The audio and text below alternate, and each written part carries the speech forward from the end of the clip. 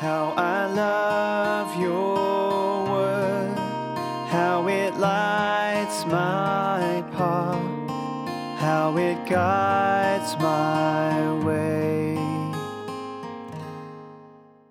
Good morning. We are reading from 1 Peter chapter 2, verses 4 to 10. 1 Peter chapter 2, verses 4 to 10, which in my Bible is on page 1015, but you don't have my Bible, so enter it in your Bibles. Here we go.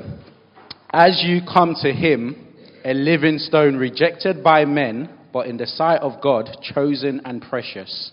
You yourselves, like living stones, are being built up as a spiritual house, to be a holy priesthood, to offer spiritual sacrifices acceptable to God through Jesus Christ.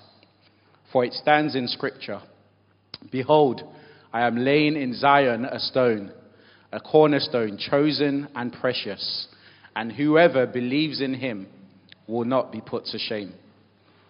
So the honor is for you who believe, but for those who do not believe, the stone that the builders rejected has become the cornerstone, and a stone of stumbling and a rock of offense.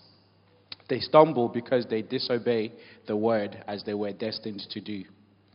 But you are a chosen race, a royal priesthood, a holy nation, a people for his own possession, that you may proclaim the excellencies of him who called you out of darkness into his marvelous light. Once you were not a people, but now you are God's people. Once you had not received mercy, but now you have received mercy. Amen.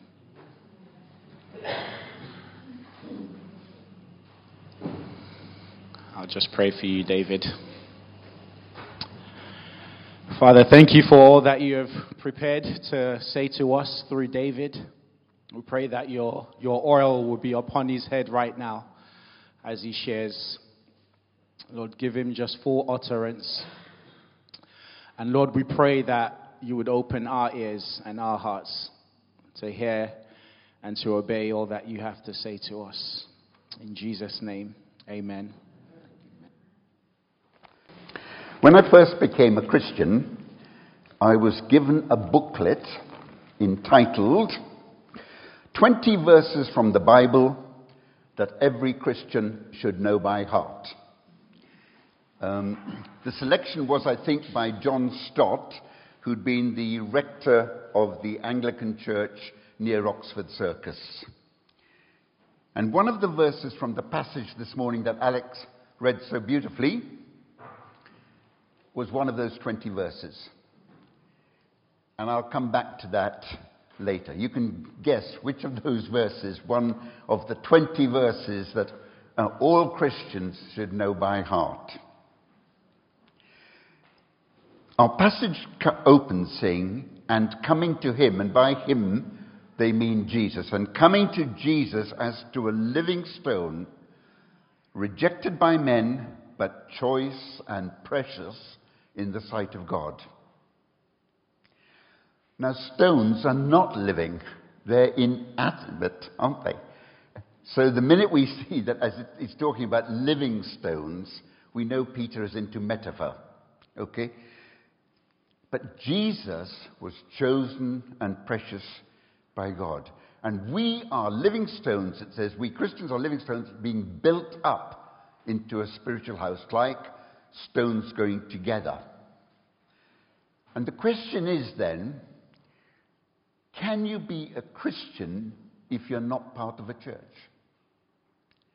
Because it's talking about us being built together, living stones joined to each other. And if you've ever seen a stone cottage, there's all sorts of different shapes and sizes in the stones, and they've got mortar between them, but they are all joined together. And that is the picture Peter is trying to say, that we are to be living stones. Now, I would almost go along saying, if you are not, you can't be a Christian on your own. But I have to guard that. Because when we were working in Afghanistan, they used to have Christian radio programs that came over the air. And one guy up in one of the northern towns of Afghanistan, one guy, I say one man, a family man, he heard this radio broadcast and he listened to it, and he continued to listen to these radio broadcasts, and he decided to become a Christian.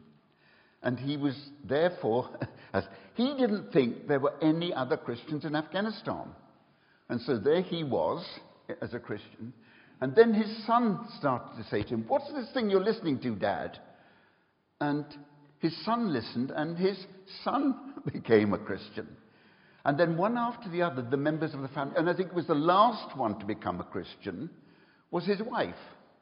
But there they were, this family group, and they called themselves, they gave their church a name, and I used to know it, but I've forgotten what it was called now. We are this church. And it was just a single family in northern Afghanistan. And it so happened that one of the workers bumped into them, or, was chatting to them, and this chap told him he was a Christian, and we're the only ones here, he said. He was a foreigner, so he could tell him that. And he said, "You're not the only ones here. There are several Christians in this area." And then they were joined in. But do you see, the minute that they knew, they wanted to be part of the living stones where we are joined together. I'm not saying it's impossible. I mean, there have got to have been missionaries who've gone out, or workers who've gone out and have been alone in far countries, but that's not been their desire. That, to be... You can get some people who would say, I like to be a Christian, but I don't want to be involved with all the church. And being involved with all the church can be messy. I'm not saying it's the most wonderful. It should be the most wonderful experience. It's not always like that. But you need to be part of the fellowship of God. We are to be built up as a spiritual house. We are to be a holy priesthood, and I'll come to that later.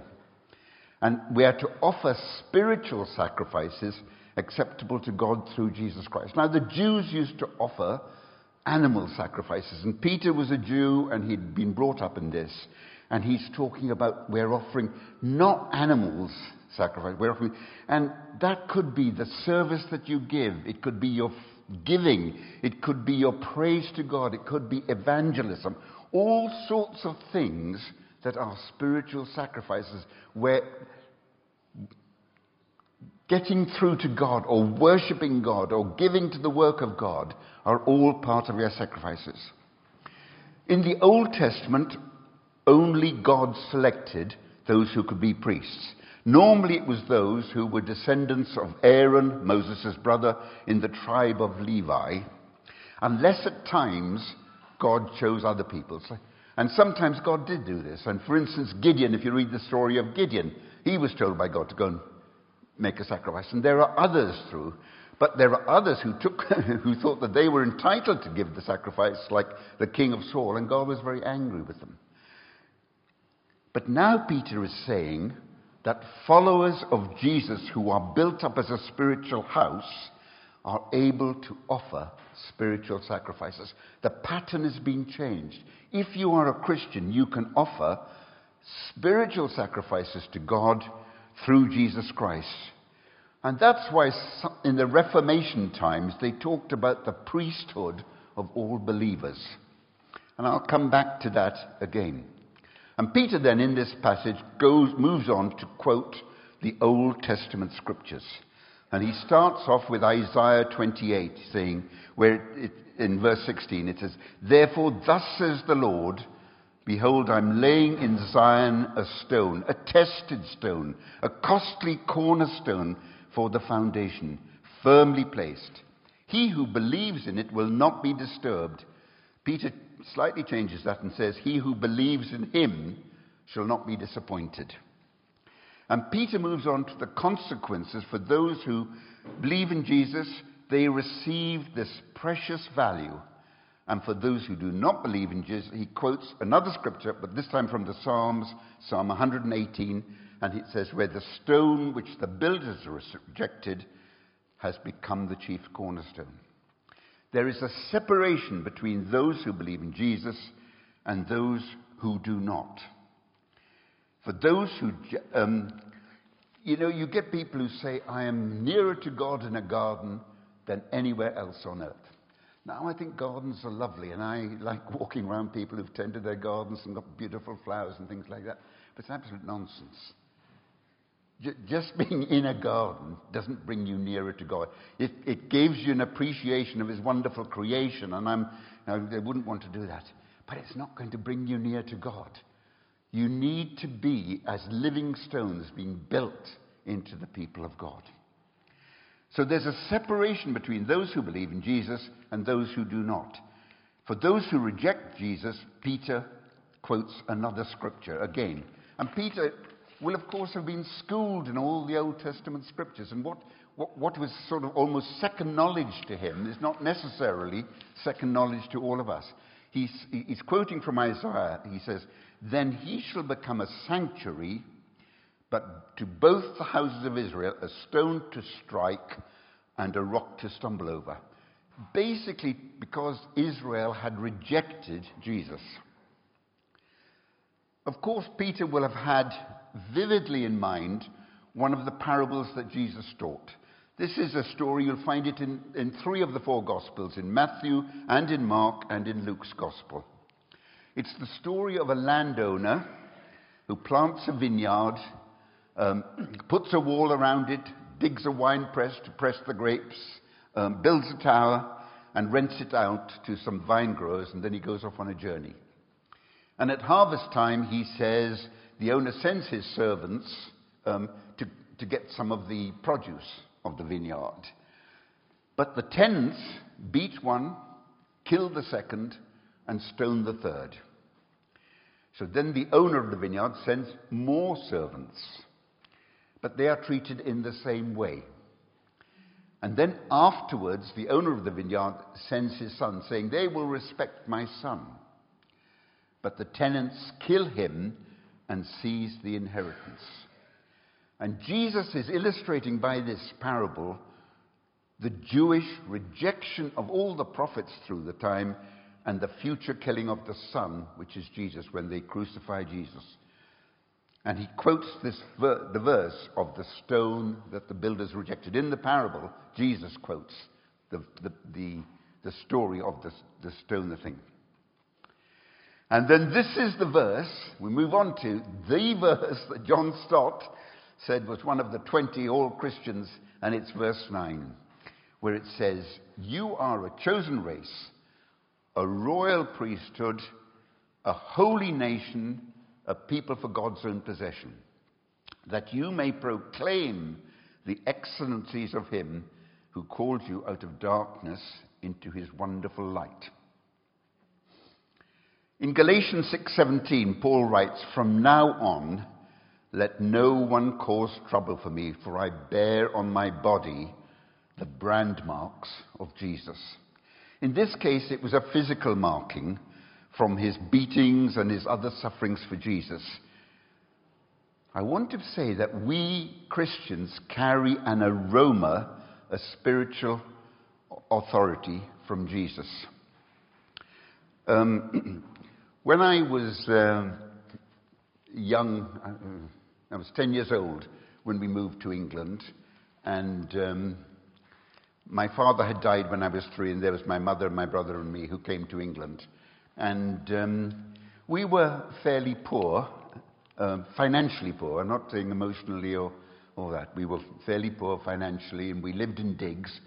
And eventually, because my mother was a primary school teacher, she got given a council property. And so we lived in grandly called a maisonette, French word, on a council estate. Not a very large council, but quite a sizable council estate. We lived in that. And it was a ground floor flat in this council estate. And then when I went off to university, I was thinking, how can I earn money during my vacations? And I did a little calculation one day in my first term that I did 3 terms a year, each of 8 weeks. That was the thing. So I did 24 weeks of being at university, and the rest of the time I was off. And I worked out, I think, that the state schools in those days did 40 weeks a year. And so I thought, well, that's between my 24 and 40, that's 16 weeks where I could go and help them and they would pay me. And so very boldly, in those days, the county councils, I think, used to be in charge of education. And I wrote to the Essex County Council and I said, this will be the first day of my vacation. Would you like to employ me as an unqualified teacher? And to my surprise, they wrote back and said, we've made an appointment with you on the first Monday of your holiday to go to a school in the Barking-Dagenham area and be interviewed by the head teacher. And the head teacher was a woman, and Barking-Dagenham was a toughish area, okay, and it was about 5 miles from my home. So I cycled to the school, and it was a woman who was the head teacher of the school. And she said to me after she'd interviewed me, I'm going to try you. I'll give you a trial period, and if you're okay, we'll carry on with you thing. And it was really 2 schools in one. There was a girls' school, and all the girls were taught by women, and there was a boys' school, and all the boys were taught by men. Right, and you didn't have it. It was in the days of before there was comprehensive education. It was called a secondary modern school, and it was from a fairly tough area. And some of the boys carried flick knives or switchblades or whatever you call them. You know, where you flick this and out comes the blade. So it wasn't an easy thing, and I actually found it in my first trial very, very difficult.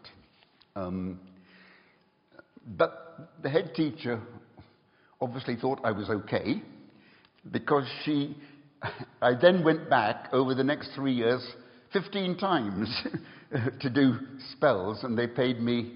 And when I did my final exams, they moved me from unqualified teacher to, I got a lot more money, but it was before I moved off into engineering. Now, the girls' syllabus, besides English, maths, and science, plus some French, including typing and secretarial classes, sewing, needlework and dressmaking, domestic science and singing, right? And the boys' syllabus, besides the normal of science, English, maths and that sort of thing, they did woodwork, metalwork and more PE and games than the girls did. And I was a fill-in teacher. I could be used for anything. If any teacher was sick, I took over their classes. Any teacher who felt tired and didn't want to go to their class, he'd send me in to do the teaching for them. I look at teachers now and the lesson plans they have to prepare and what they say they're going to do and what they actually have done. There was none of this in that case. The science teacher would say to me, we're at this page in the science textbook, go and teach them the next bit, you know. And literally like that, you know, not the day before or 2 days before so I could read it up, just go in. And if they were doing English literature, go in and teach. Now, because I was a fill-in teacher, sometimes I was asked to teach girls' groups, but it was not the normal pattern. And one day they put on my syllabus, and I'm sure that actually this was the teachers just ganging up to have a joke, would I go and teach the senior girls' class singing? And I thought, I can't read music, I don't play any instruments, I have no idea what to teach girls. And these were sort of 15-year-old girls, you know. I was only a few years older than them. Go and teach them singing. And I went there and I said to them, I thought the only thing is to be honest with them. I told the girls, I haven't a clue about singing. I don't even know how to sing myself. How can I possibly teach you how to sing? Why don't we have a talk and you tell me what sort of music you like and I'll get some understanding. And so that's how we spent the lesson. But fortunately, there was no Ofsted looking at whether these girls... One of the days when I was a teacher in this school, it was the school bell had gone, for the final, period, the 4 o'clock or whatever the time was that we finished. And the boys and the girls were all streaming out of the school. And they'd gone beyond the school fence, they were in the road. And suddenly, a fight broke out between 2 of the boys.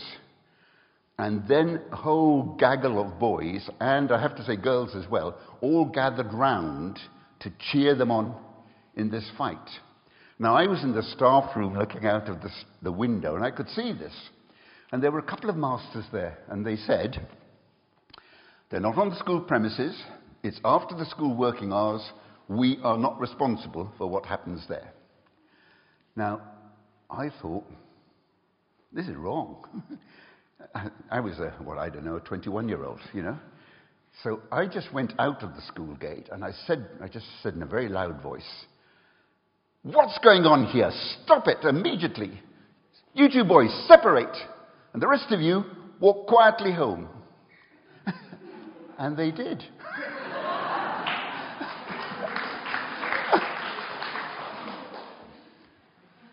What I didn't realize, it wasn't me, is I was carrying the authority of a school teacher.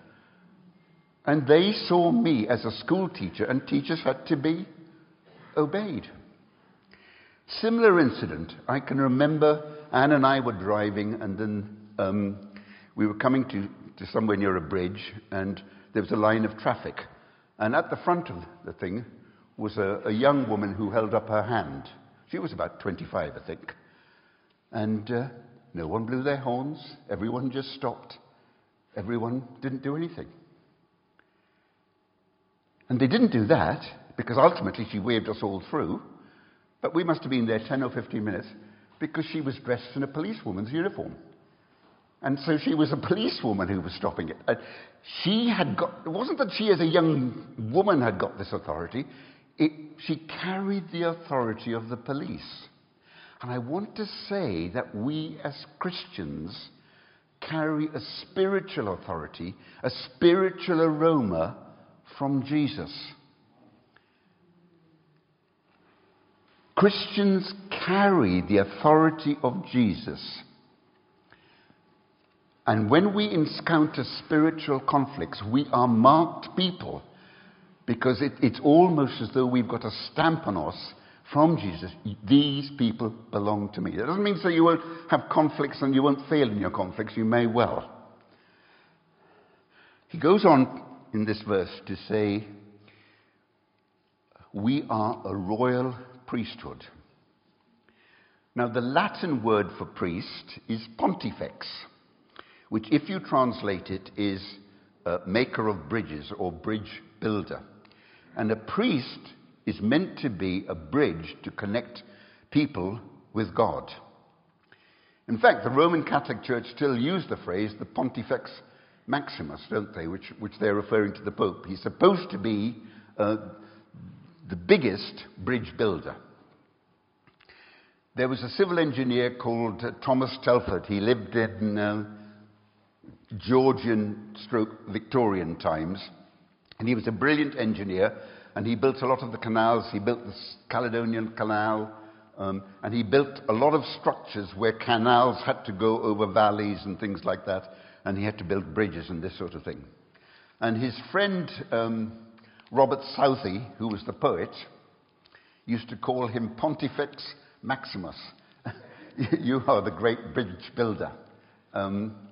He didn't mean it in a spiritual sense. He just meant that in real terms he was that. Unfortunately for Thomas Telford, the railways then came in, and all the canals which had been used for transport were no longer of such importance. And so he declined in importance, and he's not remembered as the great engineer that he was, because what he built was for the past ages, not for what was now coming through with the new railways. In Reformation, the theology brought the concept that every believer should be a bridge to connect people to God. People who are unbelievers to be connected to Jesus. I think it was probably in the late 1970s. I was working in an engineering company in central London, and I was leading a team of about 5 or 6 people. And the firm had the partners, 10 partners or so, who each controlled the work. But underneath them was the company secretary. I don't mean a sort of typist-type secretary. I mean the sort of position who controlled all the administrative functions of the whole firm. And he phoned me up and asked me to come and see him. And you always wonder, what's he going to say to me? And he said to me, he said, we've got a young man from Cambridge University who's just joining us. He's very able and very good, and we've decided to put him in your team, and we want you to take care of him and develop him and make sure he has good experience of what life engineering's all about, you know.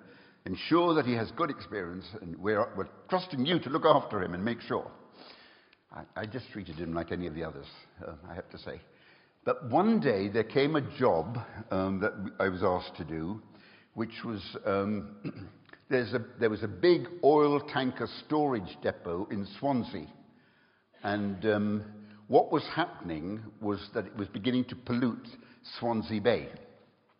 And I got this message, would I go down to Swansea and see what we could do to recommend them, what could we propose to help them, because the people were complaining about the thing. And I thought, well, this is a sort of two-man type job. We'll go down and collect all the information, then we'll come back. And so I chose him to go with me, this youngish Cambridge graduate. And I was praying the night before. I thought, Lord, I'm going to be in a car with him for 4 to 5 hours. I'm going to be with him 2 days. We're going to be staying in the same hotel. We're going to be eating meals together. Help me to lead him to you, Lord. And that was my prayer before I went. And so I picked him up in the car, and we were driving down, and I thought, I'll start asking him about his life at Cambridge. And I asked him how had he enjoyed Cambridge, and what had he done at Cambridge.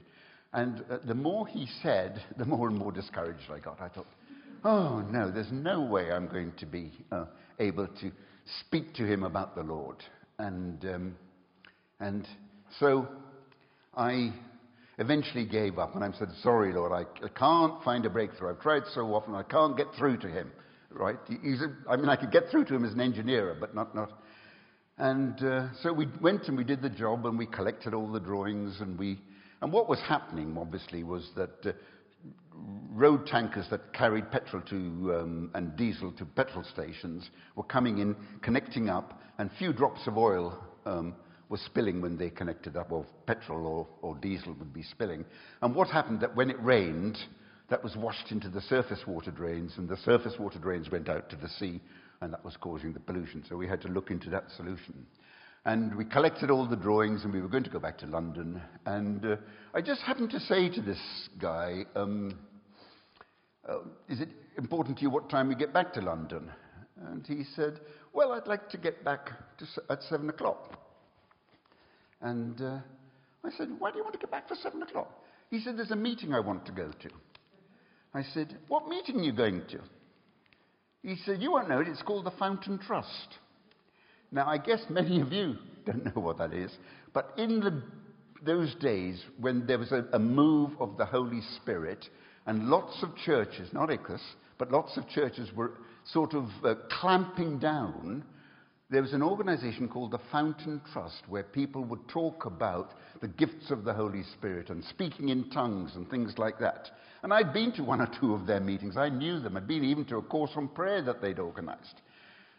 So I said, tell me more about this Fountain Trust you're going to. And then it turned out that when he was at Cambridge, he was converted.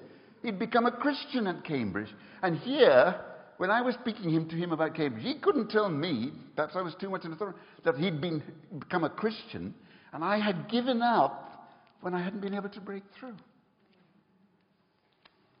What I want to say is that we are all meant to be a royal priesthood. We're all meant to be providing a bridge where people can come to Jesus. Am I still okay for time, Shirley? You sure?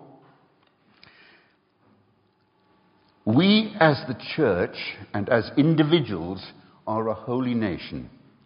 The root word behind holy is hagios, which means different. We're meant to be different people. Jesus prayed to his Father, "They are not of the world, even as I am not of the world. I do not ask thee to take them out of the world, but to keep them from the evil one." You've got to live in the world, but not be of the world.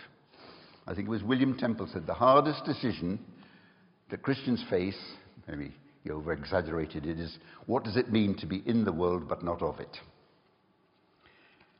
In John's letter, he says, "Do not love the world, nor the things in the world.